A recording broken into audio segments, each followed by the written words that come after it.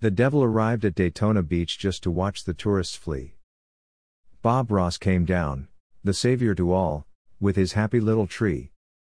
He came across the legend painting on his public television station.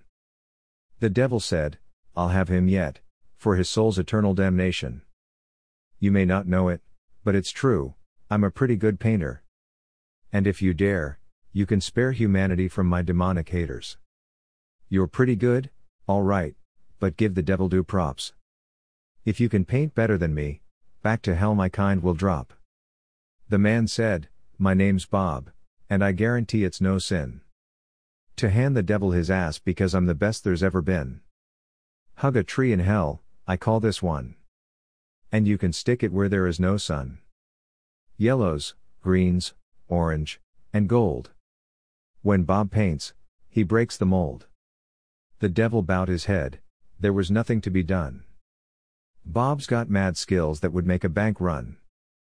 As the devil slunk back to hell, relegated to eternal mystery, Bob said, "I told you once, no matter who you are, I'm the best in history."